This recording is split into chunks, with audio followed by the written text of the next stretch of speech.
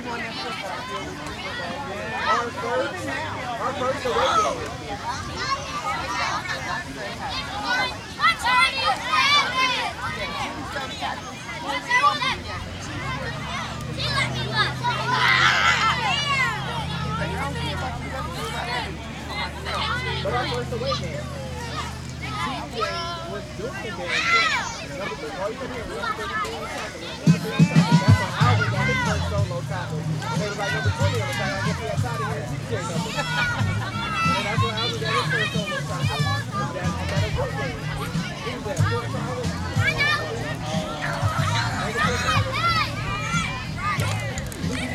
how you doing?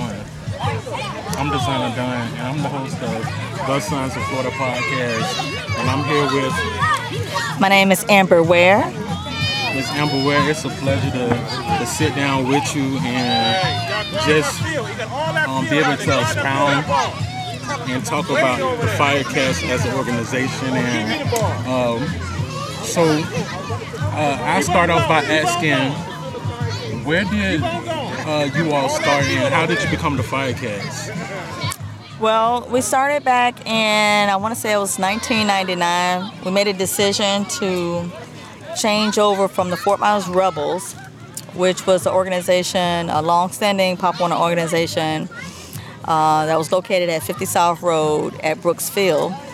And we made a decision as a board to change from the name of the Rebels, which didn't represent the demographic that was actually participating in that organization, right. Which was basically the Confederate flag.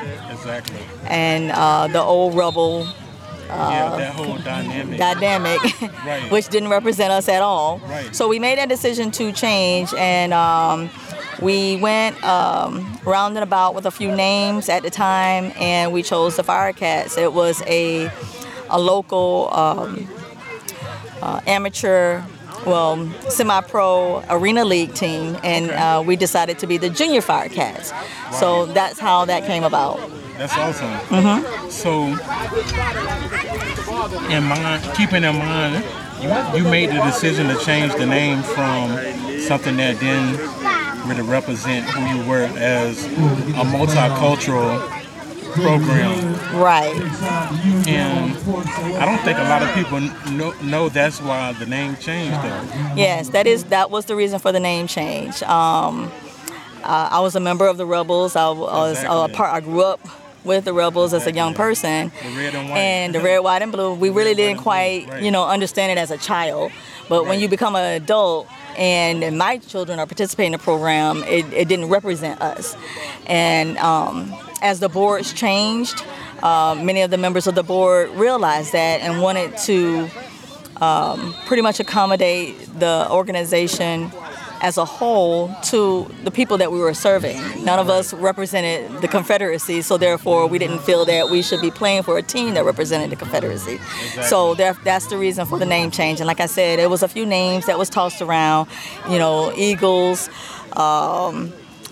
Patriots, things of that nature. And after a solidified vote, we became the Junior Firecats.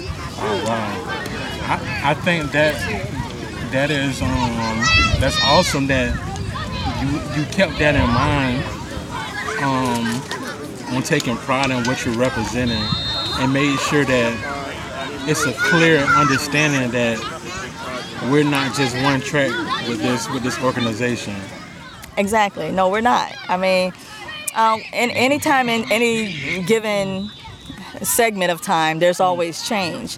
And, as neighborhoods change, as people grow, things are going to change. So therefore you have to adapt. Nothing is set in stone. That was just one of the changes that the Firecats actually was a part of. Right. Another change was when we moved from Brooks Drive, from Brooks Park to Billy Bowlegs Park. That was another change. Another change in the dynamic of our organization. It was pretty much a split. There was a company that came down from Atlanta that wanted to go into one direction, and there was a lot of us that wanted to go in another direction. We wanted to be more neighborhood focused, wanted to focus more on the the neighborhood of where our constituents live, where our participants lived. Right. So that was the reason why we moved to Billy Bolex Park. Right. It was actually extended search. It was a lot of surveys of parents, a lot of surveys of the neighborhood around us. From Fowler Avenue all the way to Palm Beach, it really was underserved as far as youth programming as a whole. Exactly. There was really none, Exactly. which was sad because I grew up in the 70s and we had tons of youth programming. Exactly. And Billy Bowlegs. Billy Bolex was a thriving park, in the 70s sure. and the 80s, and Sure. Even the early 90s as well. exactly. Yeah, And so there's always something going on here. and so I hate to see how it, transitioned and declined. And that was one of my personal goals, was to see youth programming come back into the city of Fort Myers, youth programming primarily to come back into the Dunbar neighborhoods, because that is what keeps neighborhoods flourishing. When youth are thriving, when neighborhoods are thriving, households are thriving. When households are thriving, neighborhoods thrive. And that's what keeps the sustainability together. Goodness, that is so beautiful. I mean, just getting this understanding and this knowledge on the reason why everything changes really eye-opening for me, because I'm getting a better understanding just hearing you speak on just serving the community, and that's what it's all about. That is definitely what it's all about. The service that so many of our coaches and the people that have come through this program, you can just think about, have probably for sure have gone on to the NFL and played in big league football. So yes, most I mean, definitely. it's an honorable thing to be in that position and have that type of mindset. Right, but a lot of times what people don't quite realize, and with my husband and myself and other board members, even though we are a youth football organization, our primary focus is not to create NFL football players. Our focus is to create sustainable households. Wow. And you get that by making sure the students that are participating in our program are successful in the classroom, are successful in school, are successful in their neighborhood. Then those students turn into high school students. Those high school students either take on a career of their own, take on a trade, or go to college. We keep them from the time that they're 5 all the way to the time they're adults. 90% of our volunteers are adults who participated in our program. So they not only grew up through our program, but once they became adults and start having their own families, they come back to our program, and that's the whole purpose, and that's the full circle.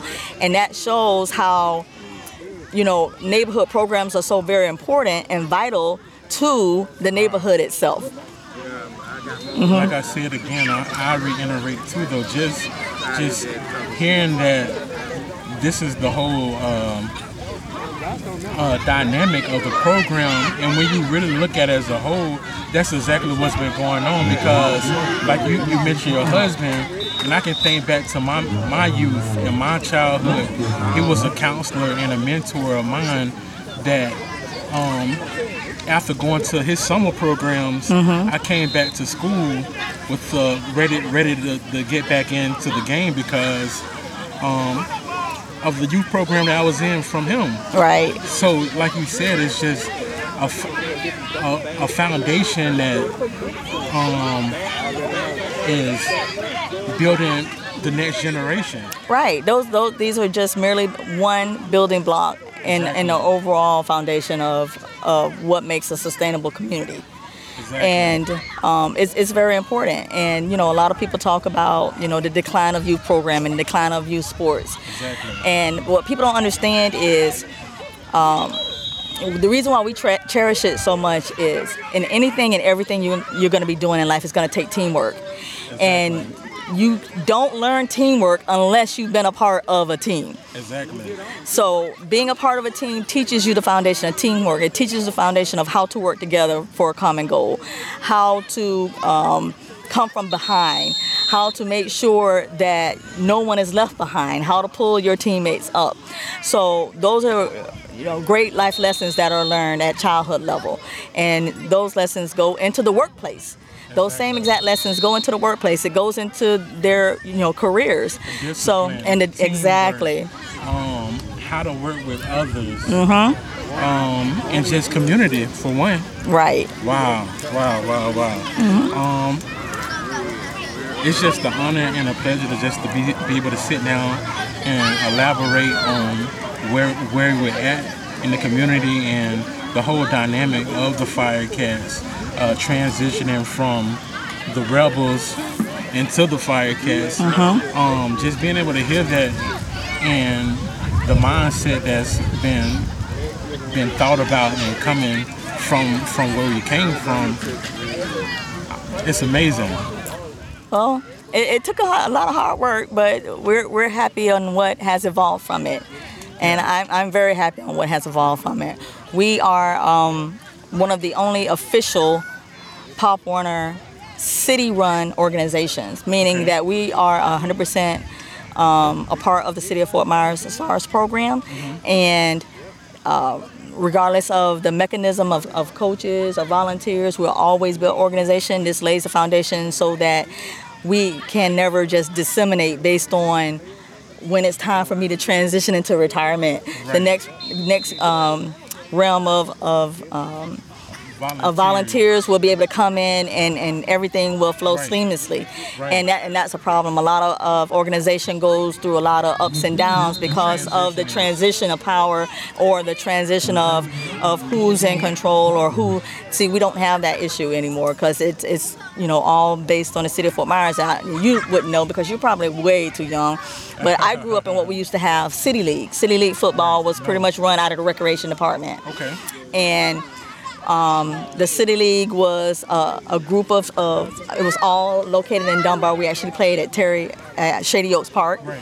And that's where all our games were played. And it was all Dunbar based, all Dunbar coaches.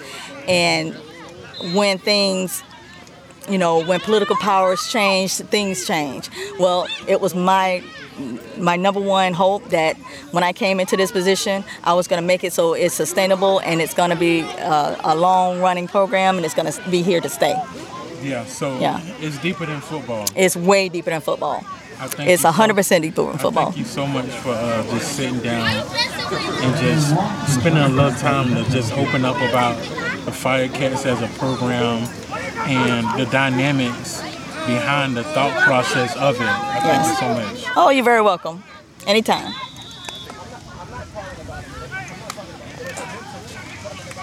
Woo!